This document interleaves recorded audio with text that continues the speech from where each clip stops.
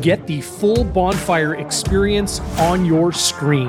YouTube.com/Bonfire Sports. Thumbs up, subscribe, you'll know when we're live. Enjoy the games. On the highway we are, Bonfire Sports. Darren Bombing. Here is Ted Wyman, Jeff Hamilton, the two newspaper scribes covering your Winnipeg Blue Bombers, and we're just cruising down the highway here. We recently crossed the Saskatchewan border, and we thought, hey, let's throw up a little podcast on Bonfire Sports, talking a little ball. Fellas, excited for the weekend?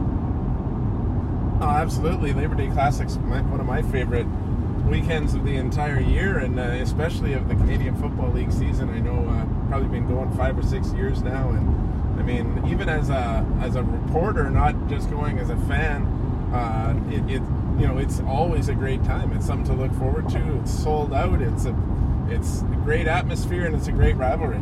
Look, I'm not trying to be harsh here, but Regina's a tough city to be in.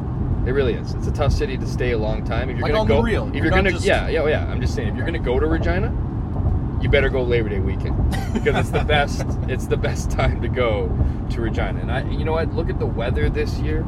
It's like 30 plus degrees. I mean, I know September long is usually okay for the most part. You know what I mean? Like May long is when we usually get rain. It's like almost a guarantee. But like the weather is awesome. It's a year removed from what I thought in 21 was, best way to describe it would be like a watered down Labor Day, right? I mean, the COVID was rampant. Yeah.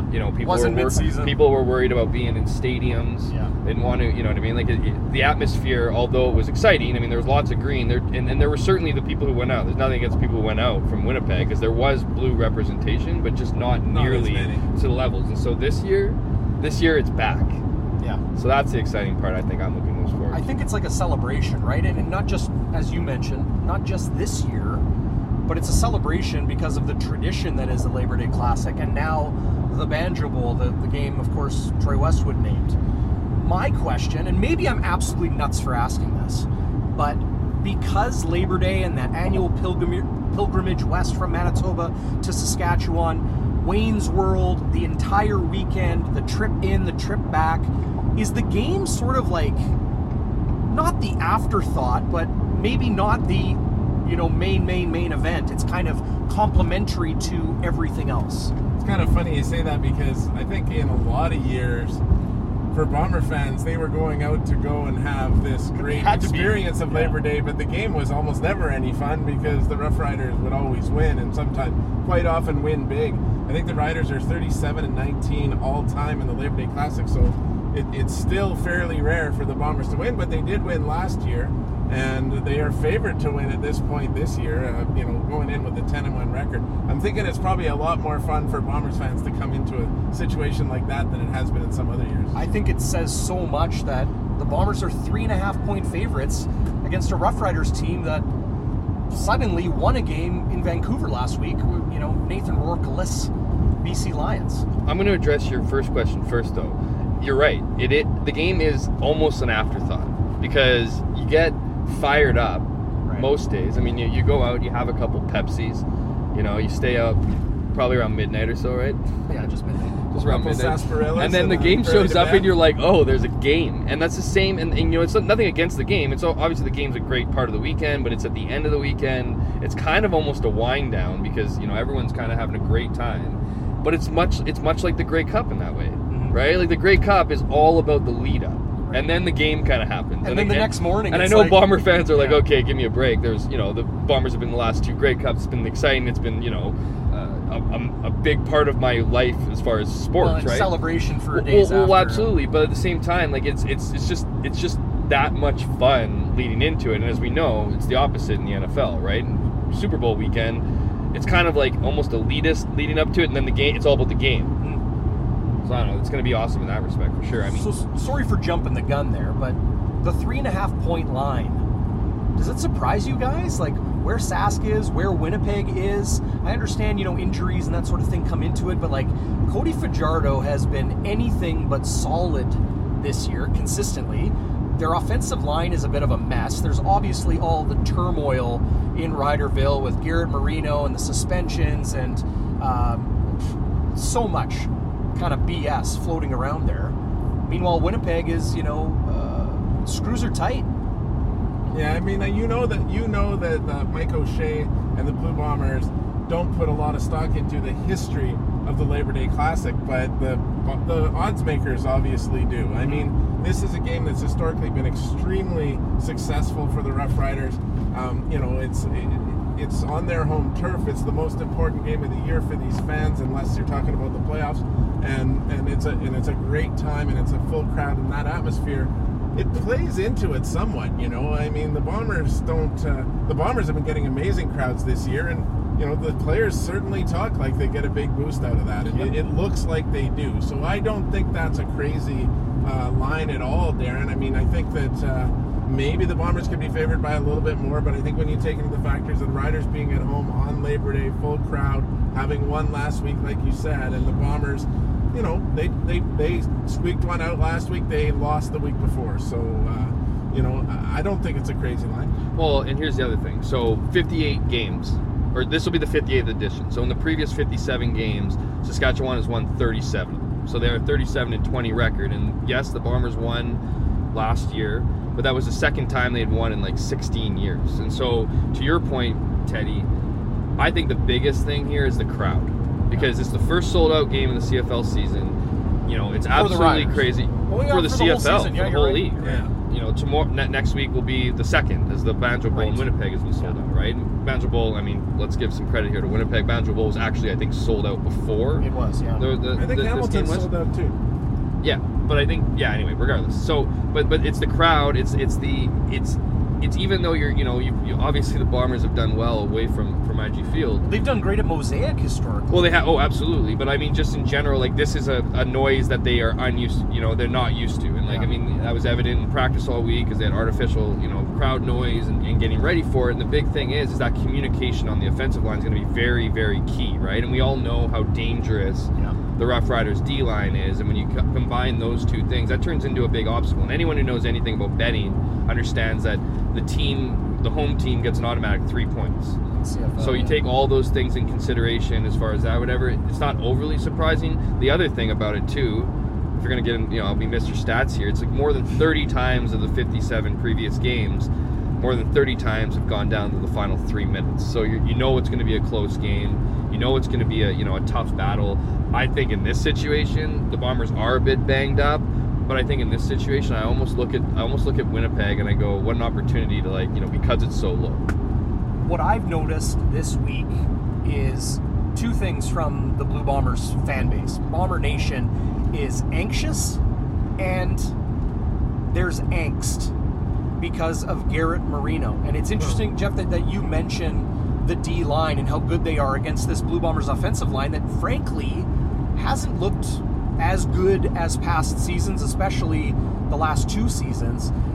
They play against Montreal. Mike Moore and all those guys putting tons of pressure on Zach Collaros. Calgary did a good job as well. Now you're going against arguably the best, if not right there, 1-2 defensive lines in the CFL. Pete Robertson, Anthony Lanier, Garrett Marino, and then of course AC Leonard. They're going to bring that pressure all day long, and Winnipeg, we don't even know if Michael Couture is going to be in the lineup, and we're watching Pat Neufeld and other guys take their vet days. It could be a long day on offense for Winnipeg. It could be a busy day for Leggio punting. Yeah, honestly, DB, if you really break it down, the Bombers have lost 1 game this year, and to me, the number one reason they lost that 1 game is because the offensive line couldn't handle what the Montreal Alouettes were bringing. They got to Zach Collaros a bunch. They hit him a bunch. They forced picks. They forced a huge fumble that really cost the Bombers the game. And, that made such a big difference in that game. And I thought even the week before, the Bombers had a lot of trouble containing what Montreal was bringing. And, the Rough Riders have a better defensive line than Montreal, in my opinion. At least it's been more effective to this point. The Bombers really have to be game planning for that. And, Buck Pierce said just as much yesterday when Jeff asked him about it. They acknowledge that it all starts there and that they have to take care of that defensive line. And you threw out the name Garrett Marino. There's a wild card in all of this because That guy can cause so much trouble. There was already bad blood with him with the Bombers last year in the Banjo Bowl, and obviously he's caused a lot of trouble this year in the CFL and been suspended for it. The Bombers obviously and their fans very much hoping that this Rough Rider defensive line doesn't injure another quarterback, because they've already knocked out 3 this year. Well, and I was going to pick up where you just ended, is that and 2 of those 3 injuries, and those 3 injuries being obviously Garrett Marino's, let's call it what it is, bullshit move against Jeremiah Masoli in Week 5 against the Ottawa Redblacks. Brutal. He's been out for several weeks now. The season's over. I don't think so. Is it officially over? I think I read it was a 10 to 12 week, but it's I mean, it's a one-win team. Hey, that's assuming the Ottawa Redblacks are going to make the playoffs, so we'll call it over, right? But it absolutely derailed their season, all right? Yeah. But the last 2 of those 3 have come in the last 2 weeks. Now, Pete Robertson is not a cheap player. He got to Rourke, but he got injured, right? And then Michael O'Connor last week, right, when suffering a groin injury. So it's not even like, I don't want to dub these guys quarterback killers. It's a little hyperbolic. Darnell Sankey absolutely stapling Michael O'Connor to the turf. And so I think it's a real concern, given what we saw against Montreal and a bit of a leaky O-line, given some of the injuries and maybe whatever. So given some of the, I think Montreal was a bit of a different beast. I think they were under new coaching, so the film wasn't the same. Noel Thorpe took over, obviously, and so I do think it's a bit of a different beast. I think that the Riders have been consistent all season, so the tape will reflect that. But at the same time, they've just been that good. Like they will rush 7, they'll rush 6, they'll rush 5. They get pressure on the quarterback rushing 4, and in some cases, guys, 3. So when you're able to do that, it opens up so much more for your defense. To be preventative in the secondary, especially if you're getting to the quarterback early. The good news is, Zach Collaros can run. He can extend plays. He's not afraid to do those things, and he's been doing it since he joined the Bombers in 2019. So obviously it's always a top priority to keep your QB on his feet. Yeah. It's particularly important one when you're facing this line with a unit that has a guy like Garrett Marino. There's a lot of importance on Brady Oliveira as well, and in more than one way. Obviously, gotta keep it going. If they can keep him running the football as well as he has been the last few weeks, then you're mixing it up enough to make it difficult for that defensive line. But also, he's got to pick up blocks, and from what all we've been hearing, he's been doing a really good job with that. Very much along the lines of the kind of production that Andrew Harris provided for the Bombers for a long time. Not calling him the same players, but his numbers in the last few weeks and the things that he's been doing in the game, catching the football out of the backfield and picking up his blocks, running the ball well. That's what Andrew Harris did for the Bombers, and that's a huge part of why the Bombers have been successful lately. When people talk about the best players in the CFL, they'll go through the quarterbacks, right? This year, Zach Collaros, Nathan Rourke. They'll talk about receivers like Geno Lewis and Kenny Lawler, Kadeem Carey running the football, William Stanback. They'll talk about Adam Bighill, Willie Jefferson, Ja'Garrett Davis. But one player that I think doesn't get enough attention when it comes to that conversation of like top 5 players in the league is Derek Moncrief. This guy can do a little bit of everything, and he does under defensive coordinator Jason Shivers and this Riders defense. He is big, he is strong, he is fast, he can cover, he can rush the quarterback. I think, the D-line is a real strength of Saskatchewan, but I think it's a strength too because right behind them, at the dime back and sometimes other spots, Derek Moncrief's there making plays. He's one of the more interesting dime backs out there because he's really a true linebacker who also can cover, right? And that's something that a lot of teams don't use in that position. They use a guy who's a little bit more like a defensive back all the way. I think the Bombers have a guy like that in Donald Rutledge as well. He's a bigger guy, and he's obviously a good tackler and a good cover man. But I think Moncrief has shown over the years that he's a real impact player from that spot. And of course, they've got a really good linebacking core all around. Let's just face it, the Riders have a good defense, and this Bomber offense is going to be hard-pressed to put up the numbers that they have in some previous weeks. So, it's going to be really important for the Blue Bomber defense to hold Cody Fajardo and that Saskatchewan offense in check. Let's talk more about that Sask defense, Bombers defense versus the Riders offense. do you guys see as Cody Fajardo as the X factor? You know, we've seen Jamal Morrow, their tailback, play exceptional this season. Now injured, Frankie Hickson steps in, looks just as dangerous, if not more.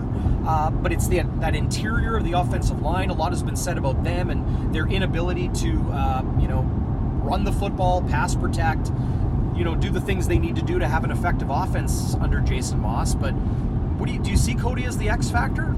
I see the O-line as the X factor. I mean, it's hard to ignore the fact that Cody Fajardo is the most important player on the Riders, obviously. But if you look at last week's game, even though they won by a touchdown, Fajardo was sacked 7 times.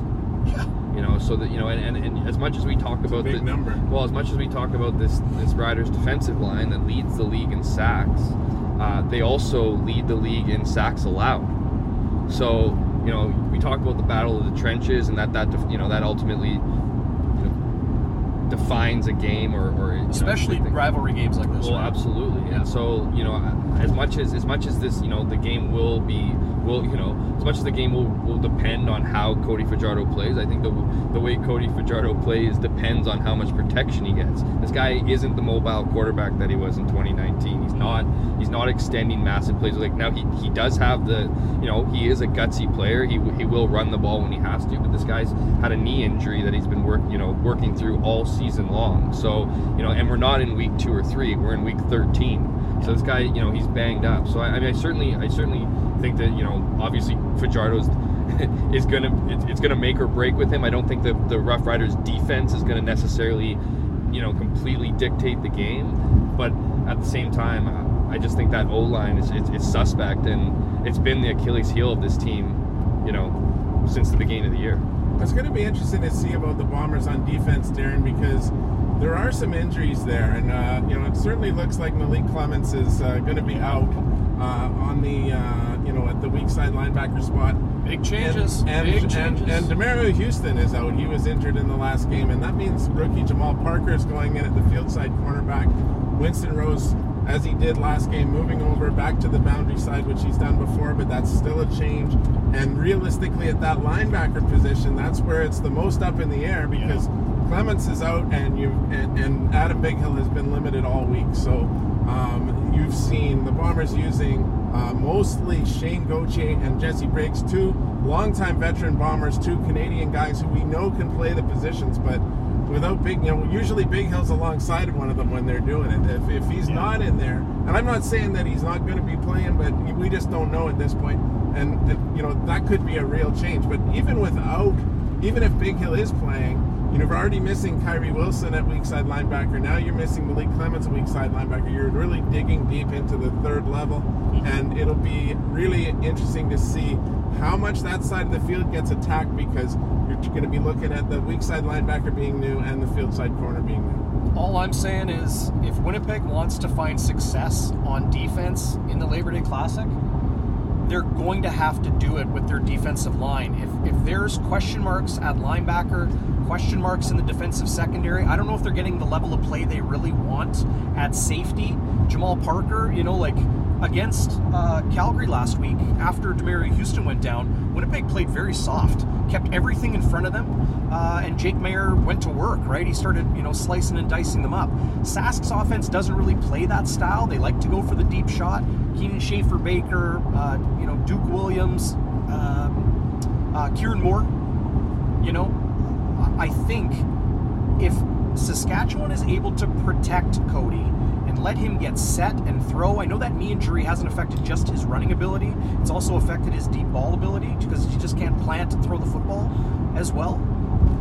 That if they can protect Cody, I think Winnipeg might be in some trouble, because it could be a bit of an air raid against the Bombers. Yeah, and maybe the Bombers' defensive line needs to step it up a little bit more than they have all season. I mean, we just haven't seen the big numbers in terms of sacks from Willie Jefferson and Jackson Jeffcoat, and almost as many coming from the interior of the line as we've seen from the rush end. So you'd think this would be a good time for them to step up. As Jeff mentioned, 7 sacks against last week, and that was not against Jackson Jeffcoat and Willie Jefferson. But if those 2 guys, I'm not even saying they haven't played their best, they certainly still are effective, and they still wreak a lot of havoc back there. But it's about time to really have one of those games where you say the defensive line made the difference. Special teams is that X factor. You know, we've talked about the offense versus the defense both ways. I think Mark Leggio is punting extremely well. Agreed. But I got to ask you guys what you think of his place kicking, not just over the last couple weeks, obviously the 2 big misses against Montreal, but all season. From a very young player that's really just in his second year of pro football and handling all 3 duties. We've definitely been hard on Mark Leggio at times, this season. I think it's tough to fill the shoes of a guy like Justin Medlock, and as we saw last season, he ended up losing his job. Then Ali Murtado came in, he ended up losing his job, and then obviously signing Sergio Castillo ahead of the Grey Cup run. Monster in the cup. So so when they went back to Leggio this season, it wasn't necessarily an eyebrow raiser, because yes, last season was his first year, essentially, right? He was still learning.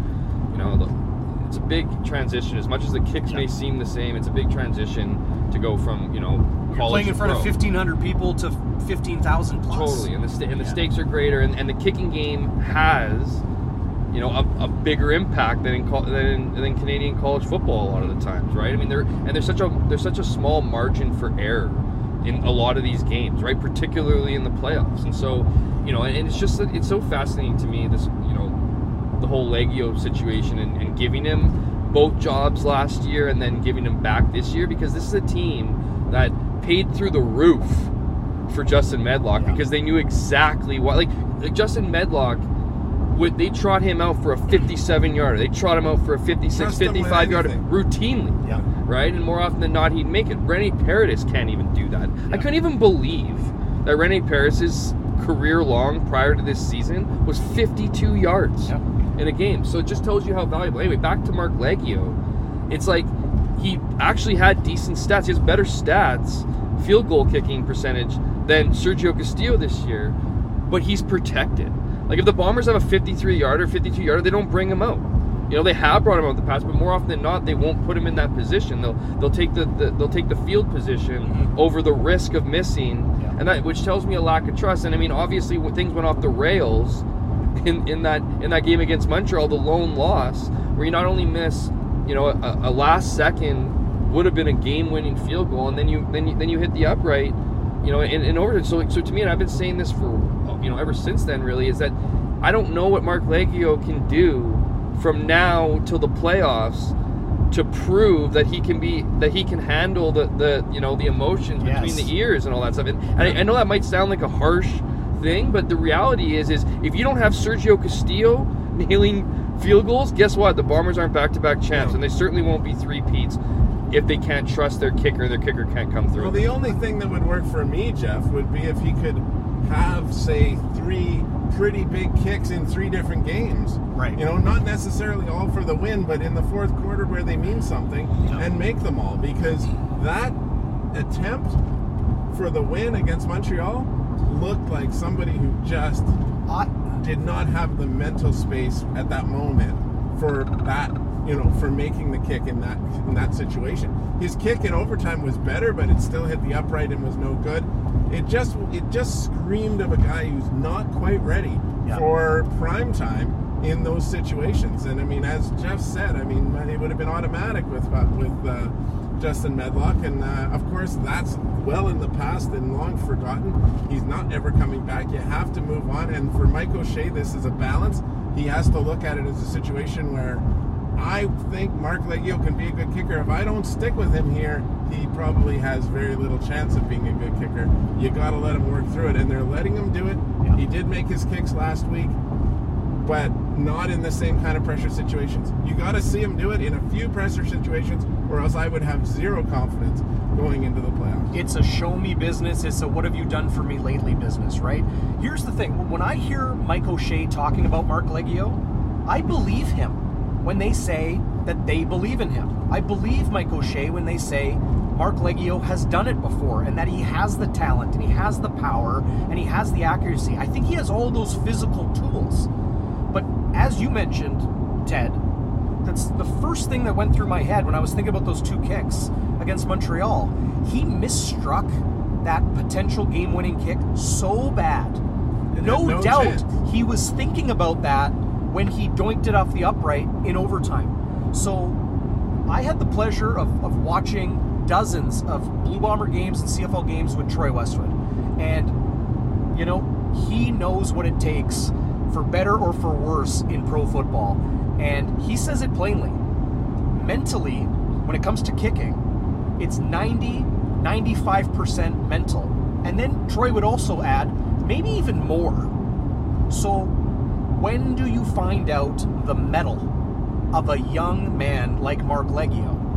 We've seen it in games that don't matter. We've seen them go out and make a trade for a veteran guy going into games that did matter last season. What's going to happen this year if Marc Liegghio, as you said, you know, doesn't show that he can get the job done when it counts? Well, it's pretty obvious that if he does miss again, maybe I'm wrong, I think it's pretty obvious, if he were to miss in a key situation again, I don't think there'd be any choice but to go out and try to get someone else. Well, how many teams have a kicker on their practice roster? I have no idea. I'm pretty sure it's one, and it's the Blue Bombers. Well, and that's it. They're not going to find a new kicker. If they're switching legs, they're going to Ali Murtada. Yeah. Like, Right. you know, unless like a Liam Palalawu comes into play, and Right. you know, and they can get somebody with a decent, but they're going to go to him. And then and if that doesn't work out, then they'll do what they did. I mean, it's not as easy, right? Like, I'm under the impression, I get the feeling at the very least, that there's not a lot of teams that want to help out the Winnipeg Blue Bombers. Right. And I think But the BC Lions looked like the BC Lions Edmonton's ultimately the question helped out the Bombers last year, right? Yes, like they he did. was on their rights, but he wasn't on their, you know, and he's like, yeah, take him. And what does he do? He's the, you know, he wasn't quite the Grey Cup MVP. We don't have to get into that, but he should have. I voted for him. Should have been. I didn't vote. I was the tie-in vote, just for the record, so there was no tie. But so I think that's the process. I just, you know, I think, you know, and when I said earlier that I don't know what Marc Liegghio could do, well, if Marc Liegghio comes out and he's perfect the rest of the season, there's absolutely no reason to go get a kicker. But it's just like, you know, we look at his season, and we look at that game against Montreal, and then we look at his, like, heading into that game, we look at his statistics, 18 out of 20. Well, that's pretty damn good for a kicker, right? He misses 2, things happen. We've seen it all. We've seen it on every team. Doesn't matter if you're Rennie Paredes, Justin Mellock, whatever. We've seen it happen for every team. So you're going to miss every once in a while. But what we never really talked about was he kept on missing 1-point converts that left the Bombers in a weird, you know, in a bad situation late in the game, only to be bailed out by the defense. Mm-hmm. And my point is that's one thing to do that in the regular season. To leave that up to chance in the playoffs, where it's win or go home, I don't know if that's something that Mike O'Shea can stomach. I just don't think it is. Mike will step in front of reporters. He'll tell us and everybody who wants to listen or ask that he's got the utmost trust. But that's what he's going to say 100 times out of 100 times. Because that's what he's going to say to Mark's face. Right, and he said that leading into signing Sergio Castillo. Like, nobody was like, no one was like, you got to get it, you know what I mean? Like, don't get me wrong, media was, but Mike wasn't saying, oh, we're looking, you know what I mean? Right. It was, we trust this guy, this is our guy, you know, they put the work in and blah, blah, blah, and then boom. So, and let's be clear here too, because I think a lot of people don't understand those inner workings of football teams. It's not just the Bombers, all of them. Mm-hmm. But it's not Mike O'Shea says one thing and then Kyle Walters goes and signs somebody and be like, oh, Mike, I got you a kicker.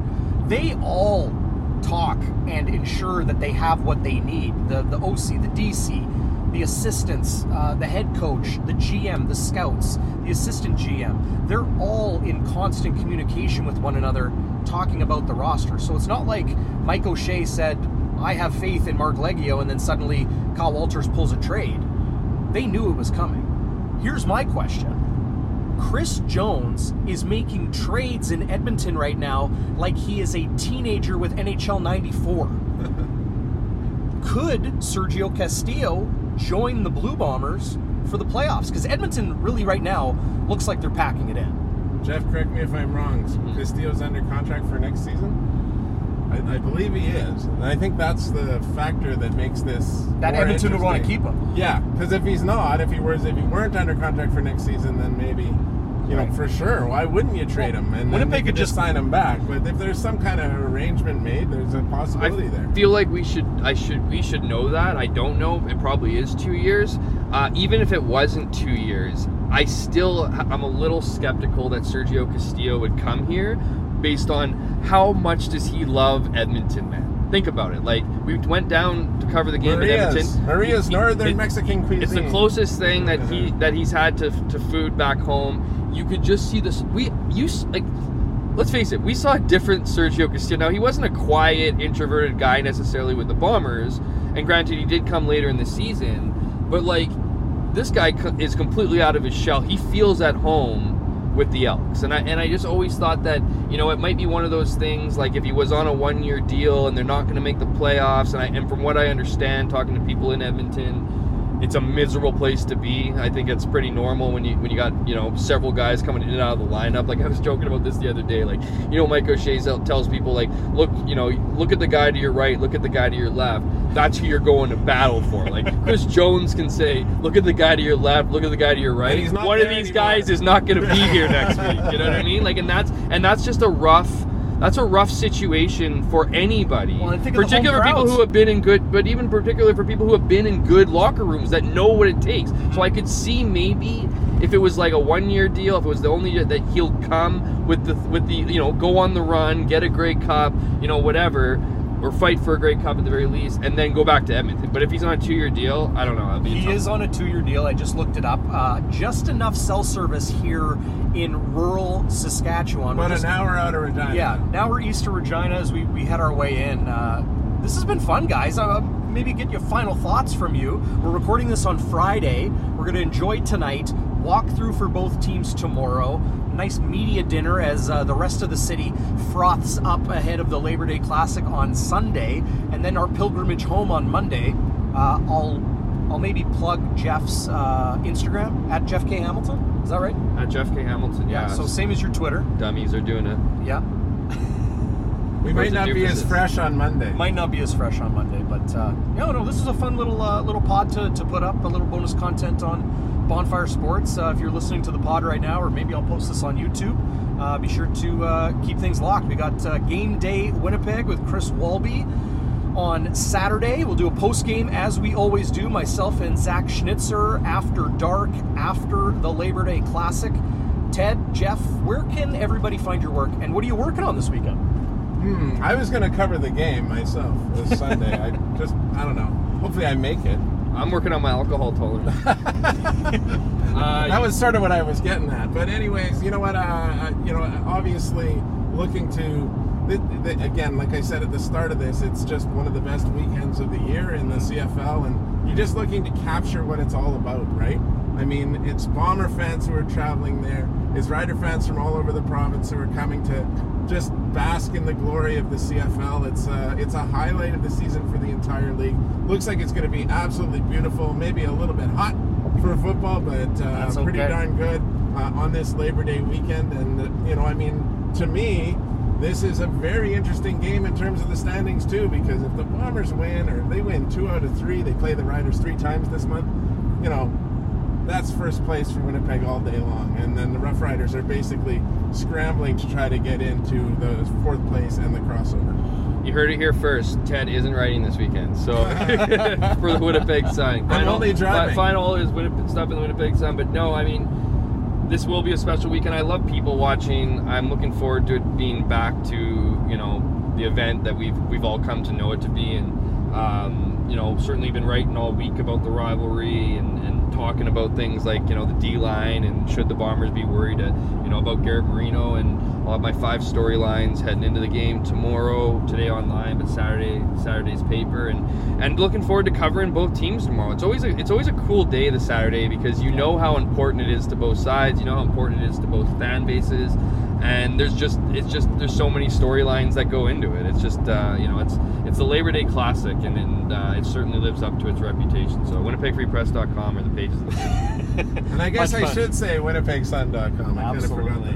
Yeah, I'm looking forward to this game too. It's always a special one. Anytime I'm able to get out on the road with you guys and travel with the media, it's great. We got a lot of good friends in Regina, good friends from Winnipeg coming along as well. And, well, hey, you know, a football game in front of a sold-out crowd and a rivalry to boot, it's going to be a heck of a lot of fun on Sunday. But Ted, Jeff, appreciate you guys a lot. Thanks for this.